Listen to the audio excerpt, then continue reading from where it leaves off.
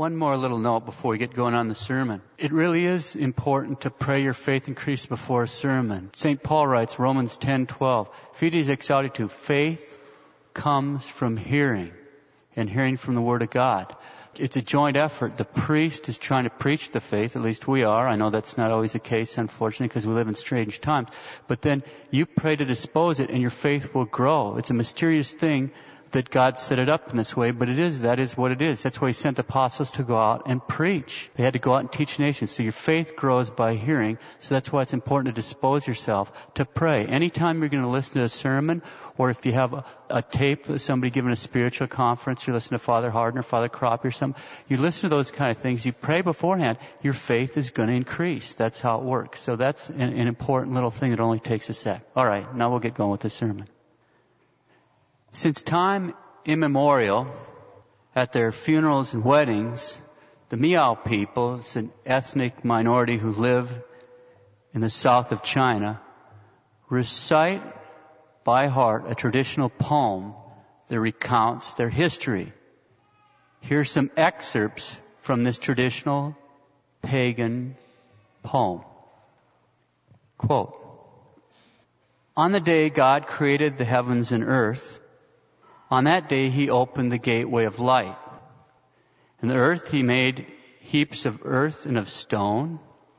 In the sky He made bodies, the sun and moon. ... On the earth He created a man from the dirt. Of the man thus created, a woman He formed. Then the patriarch Dirt, parenthetical note, patriarch Dirt, what's that mean? Does everyone here realize why they call the first man the patriarch Dirt? The Hebrew word for earth, for dirt, is Adam. Adam, that's what Adam means, dirt. Back to the poem. Then the patriarch Dirt, pondered the ways of the deity God. The patriarch Dirt begat patriarch Seta.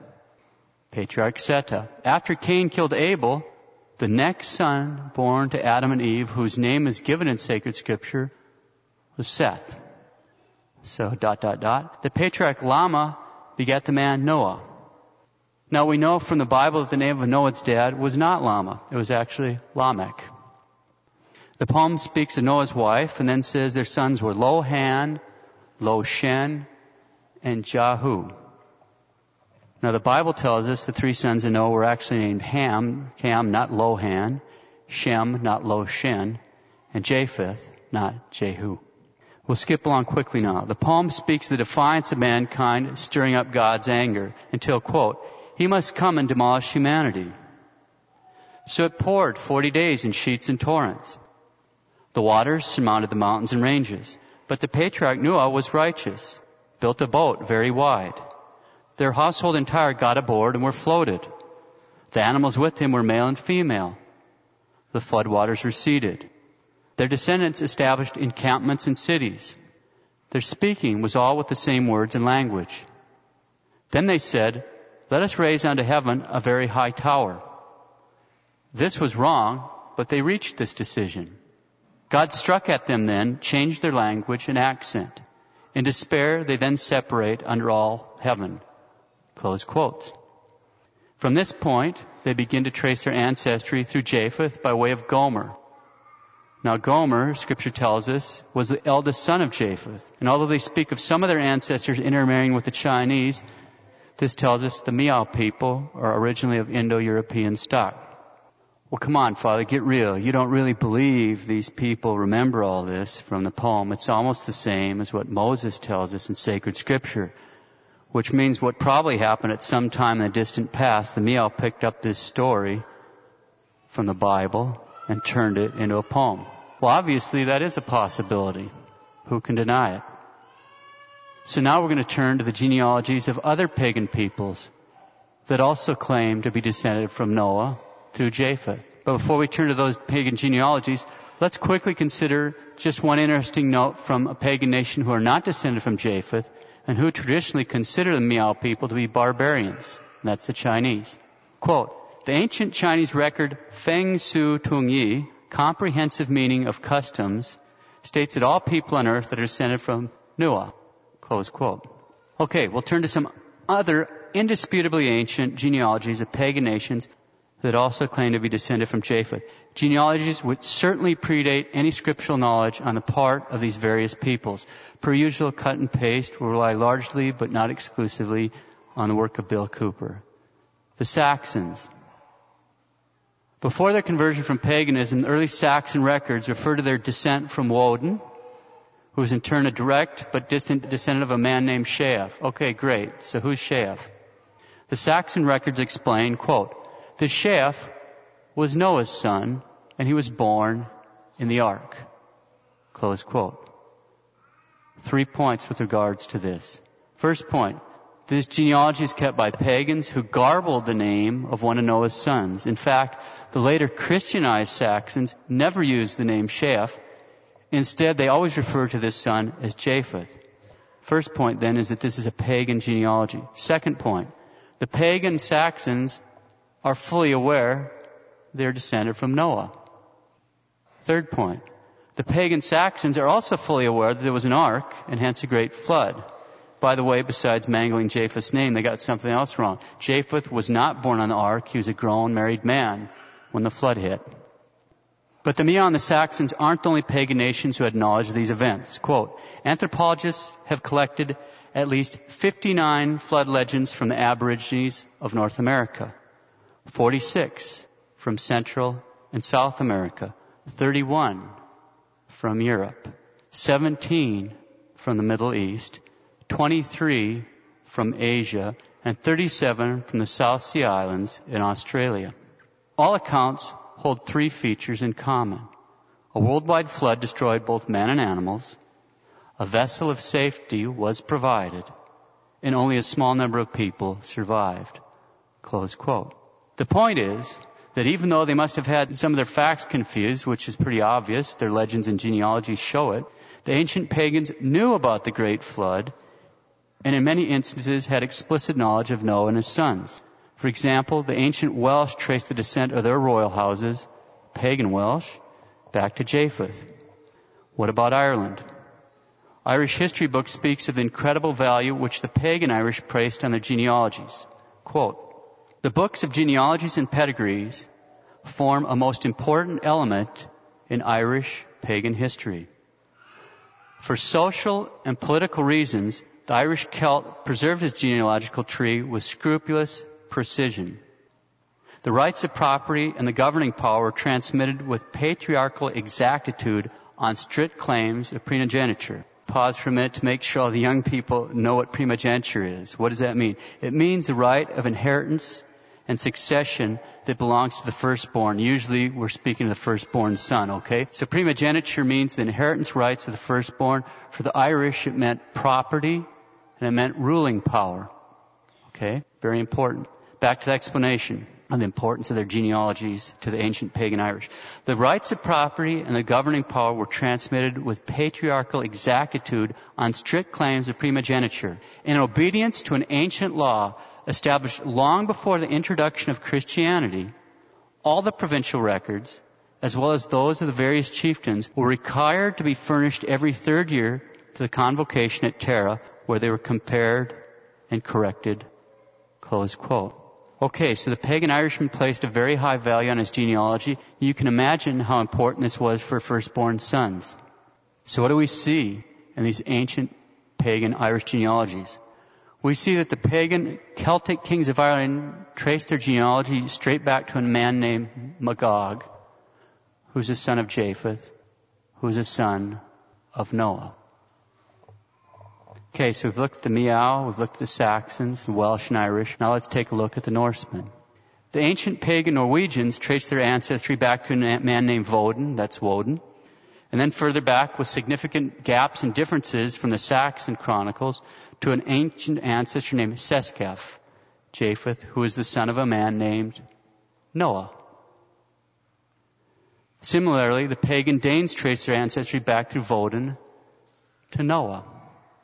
The genealogy of the pagan Icelanders does not go back as far as Noah. It goes back through a man named Othin, another version of Woden, but only reaches back to a patriarch named Seskef. That's Japheth again.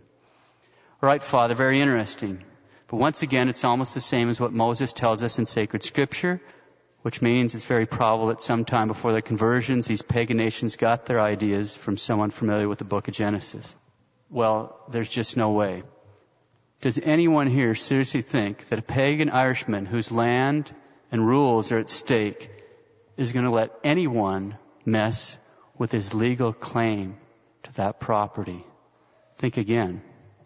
Or in the case in regards of the Norse, consider this comment from Bill Cooper, quote, "It is interesting to examine some of the characters who would have owned this list as their own ancestral tree.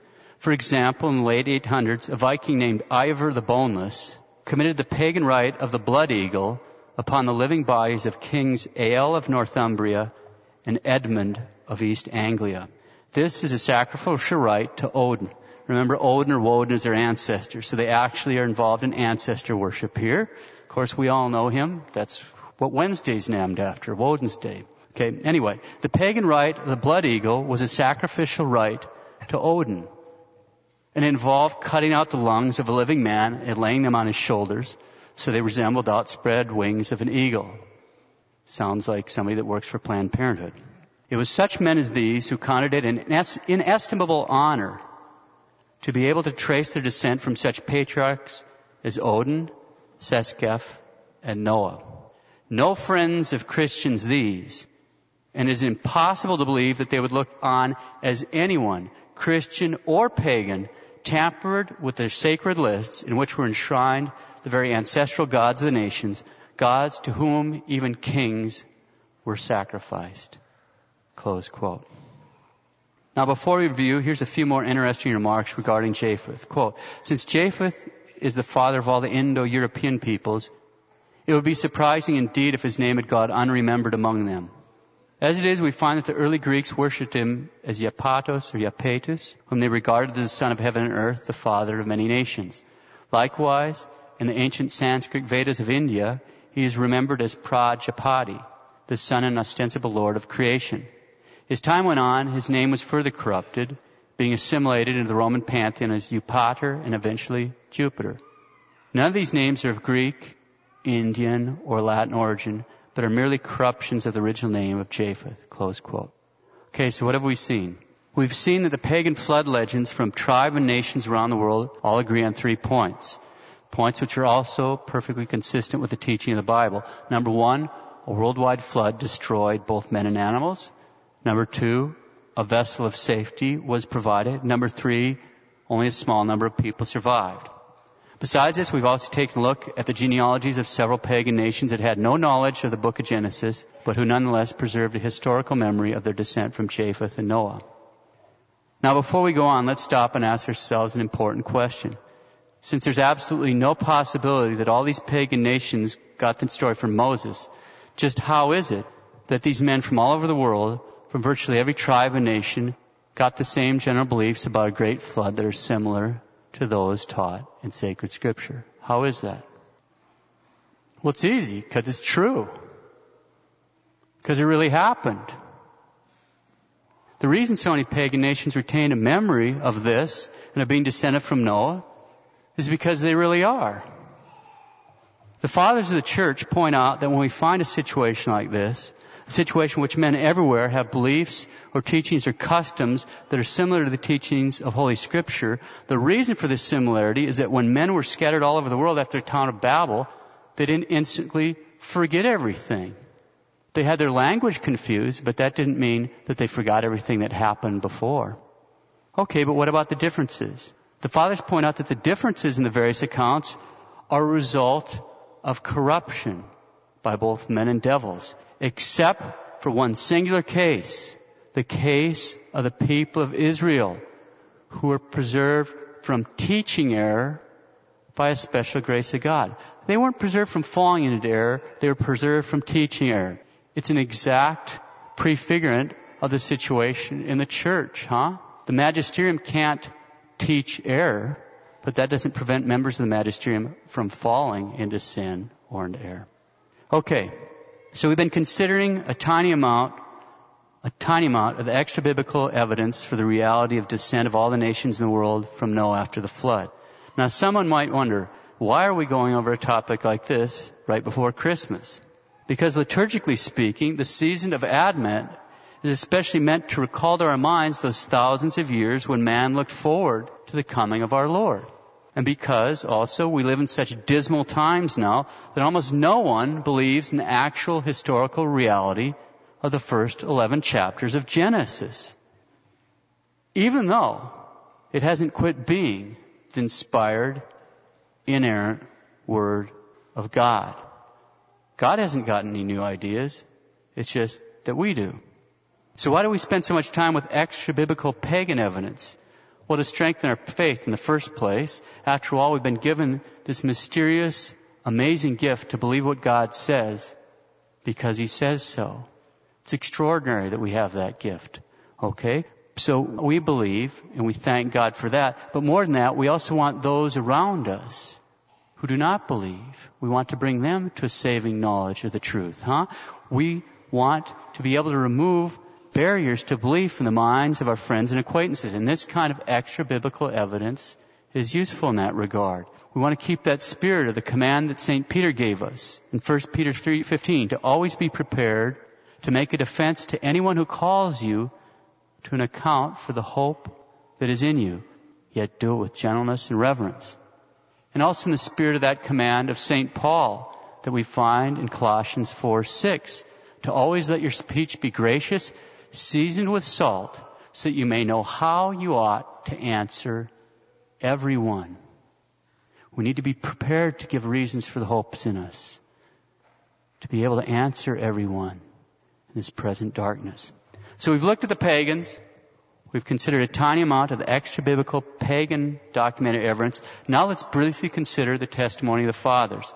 The Fathers of the Church are unanimous. The Great Flood is a historical reality which really destroyed all of mankind except for the 8 saved on the ark. Those 8 are Noah and his wife, then his 3 sons and their wives. His 3 sons, Shem, Cam, and Japheth. 3 sons and their wives. Noah is a new Adam insofar as mankind is descended from him by way of his 3 sons. The ark, which is a historical reality, is also a type of the church. Just as only those within the ark were saved, so also only those within the church will be saved. That's the Fathers. We'll sum up the teaching of the Fathers by taking just one representative quote from that great Father and Doctor of the Church, St. Augustine.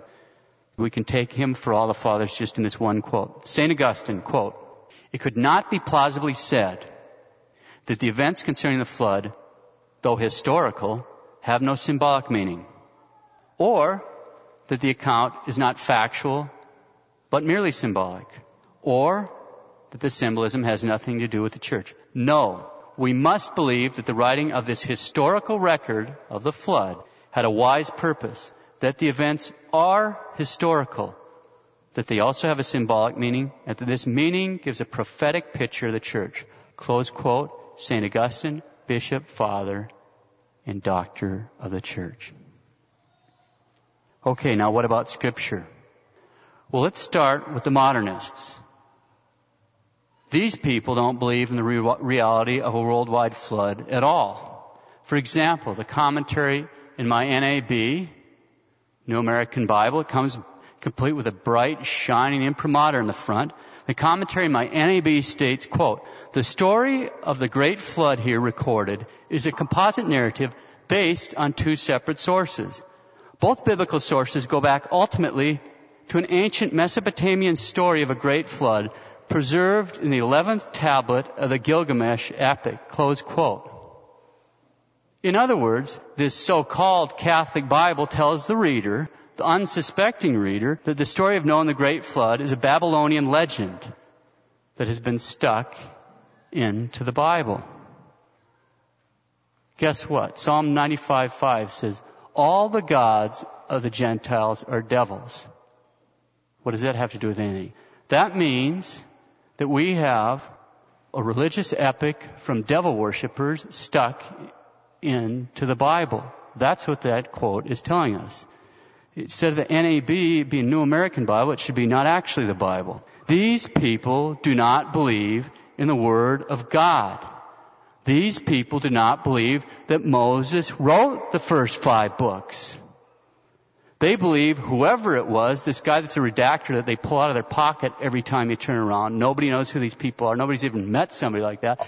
These guys come along and they can't think of what to do, so they go rummaging through the junk and trash and find a story and clip it out like bad newspaper writings and stick it together and say, oh, God wrote this.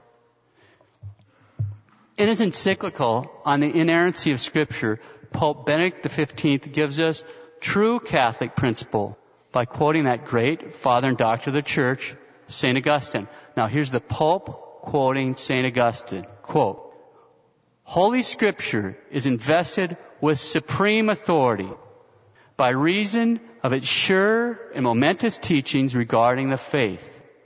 Whatever then it tells us, that we believe.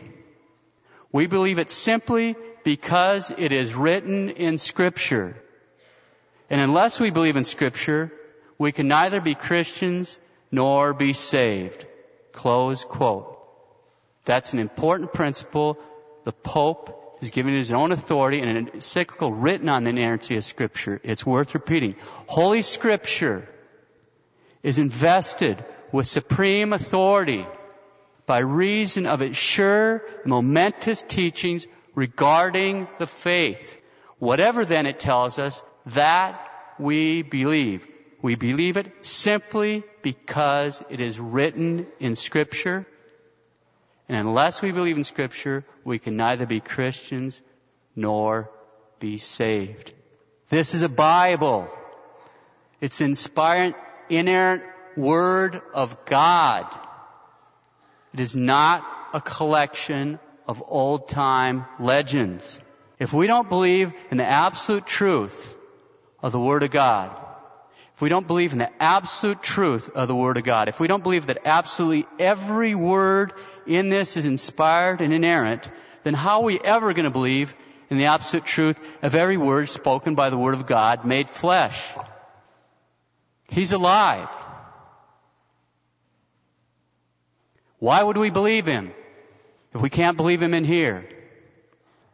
I didn't make that up. Our Lord uses that exact argument.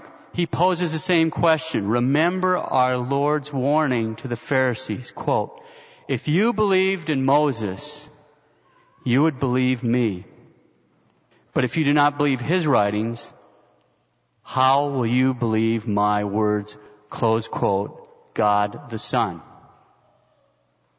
In other words, our Lord is warning His listeners, if you don't believe what Moses wrote, for example, the story of Noah in Genesis, there's no way you're going to believe what I say. And what our Lord said to those who 2,000 years ago doubted Scripture is just as true today as it was then. He made it perfectly clear in the Gospels. Quote, you know neither the Scriptures nor the power of God. Scripture cannot be broken. Heaven and earth will pass away, but my words will not pass away. Close quote, God the Son. Our Lord Himself makes it clear that He believes in the absolute historical reality of Noah and the flood. Here's our Lord. Quote, as in the days of Noah, so shall also the coming of the Son of Man be. Parenthetical remark. What does that mean? Well, according to the fathers and commentators, in the days of Noah, the whole world was awash in greed, wantonness, impurity, and sin. Women, quote, disdained their own continence, abandoned their modesty, adorned themselves, and became a snare to the eyes of the men, close quotes. And many men, quote, were so effeminate so as to deserve to be called women, close quote. Back to our Lord. As in the days of Noah, so also shall the coming of the Son of Man be. For as in the days before the flood, they were eating and drinking, marrying and giving in marriage, even till that day in which Noah entered the ark. And they knew not till the flood came and took them all away. So shall the coming of the Son of Man be. Close quote, end quote.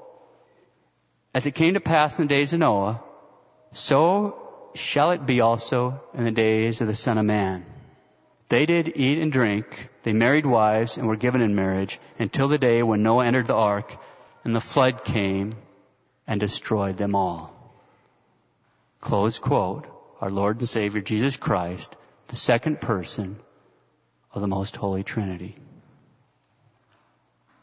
In other words, Since our Lord himself believes in the absolute historical reality of Noah and the flood, if we are so stupid as to refuse to believe, in effect, what are we doing? We're claiming that we're smarter than God. But unfortunately, that's common. See, disbelieving in the revealed Word of God is nothing new. In fact, that was one of the other major features in the days of Noah. Remember that even though Noah preached the Word of God for 100 years, warning sinners of the great flood that was to come upon them, all the time building this gigantic ark right before their very eyes, in the end, after 100 years of preaching the Word of God, only 7 men believed him. Only 7. In the whole world. His wife, his sons, and their wives. That was it. And the fathers tell us that the sinners actually made fun of Noah and mocked him the whole time. But God says what he means, and he means what he says. They ignored him at their own peril, and we ignore him at our own peril. St. Peter, quote, God did not spare the ancient world, but preserved Noah, the preacher of righteousness, with 7 other persons when he brought a flood on the world of the ungodly. Close quote, 2 Peter 2:5. There were 8 people on the ark, counting Noah. How about us? Do we believe the Word of God? Are we going to be numbered in that tiny group of men, that remnant left who still believe what God says because he says so? Are we? Holy Scripture is invested with supreme authority by reason of its sure and momentous teachings regarding the faith. Whatever then it tells us, that we believe. We believe it simply because it is written in Scripture. And unless we believe in Scripture, we can neither be Christians nor be saved. The stakes are eternal. Unless we believe in Scripture, we can neither be Christians nor be saved.